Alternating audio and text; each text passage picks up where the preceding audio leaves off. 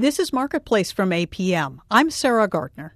As we told you, the U.S. economy created 155,000 jobs in December. Now, that's a solid gain, but probably not much solace to all the folks looking for full-time work. In this economy, a lot of companies are saving money by hiring freelancers, people who can come in, finish a project, and then leave without costing the company health insurance or other benefits. Audrey Quinn looks at the online business of freelance headhunting. This story is about recruiters and freelancers. As it turns out, I met recruiter industry vet Chris Bensky in a place filled with freelancers, a Manhattan cafe. Let's move over here.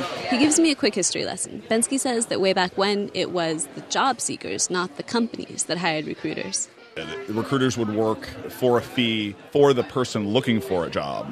It was a way to break into the middle class because once you had the job, you had it for 30 to 40 years. Around the 1980s, people started changing jobs more, and companies, instead of workers, became the ones that hired recruiters. Recruiters would set out on a headhunt to find the perfect person for a position. But the rise of freelancers is throwing another twist in that model. Companies can't afford to spend months looking for short-term workers.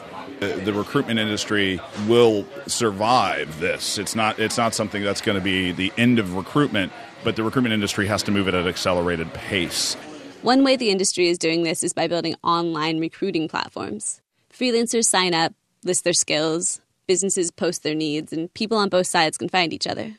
Elaine De La Mata uses those kinds of platforms to find work. I meet her at her home office overlooking a Brooklyn freeway. The back wall is covered with stuffed animals, action figures, and craft kits. How many different toys do you think you have on these shelves? Oh my God. We actually just got rid of a lot, so I don't know, 1,000? De La Mata and her husband Kurt Marquardt are freelance toy designers. They take on design projects for big toy companies. They basically just call us up or they find us online, and we do anything from illustrations to concept design to packaging, graphics, logos, whatever they want, we do. De La Mata and Marquardt have profiles on a couple different online platforms. She shows me their profile on the site Coraflow. So this is what it looks like. We have all sorts of different portfolios that people can scroll through. She clicks through pictures of their past work. They've done Dora the Explorer graphics, Barbie doll packaging, and Build-A-Bear sketches. And I'm able to break it down into the different types of services that we offer. Basically, just any kind of quick information that somebody needs to find if they're looking for a toy designer.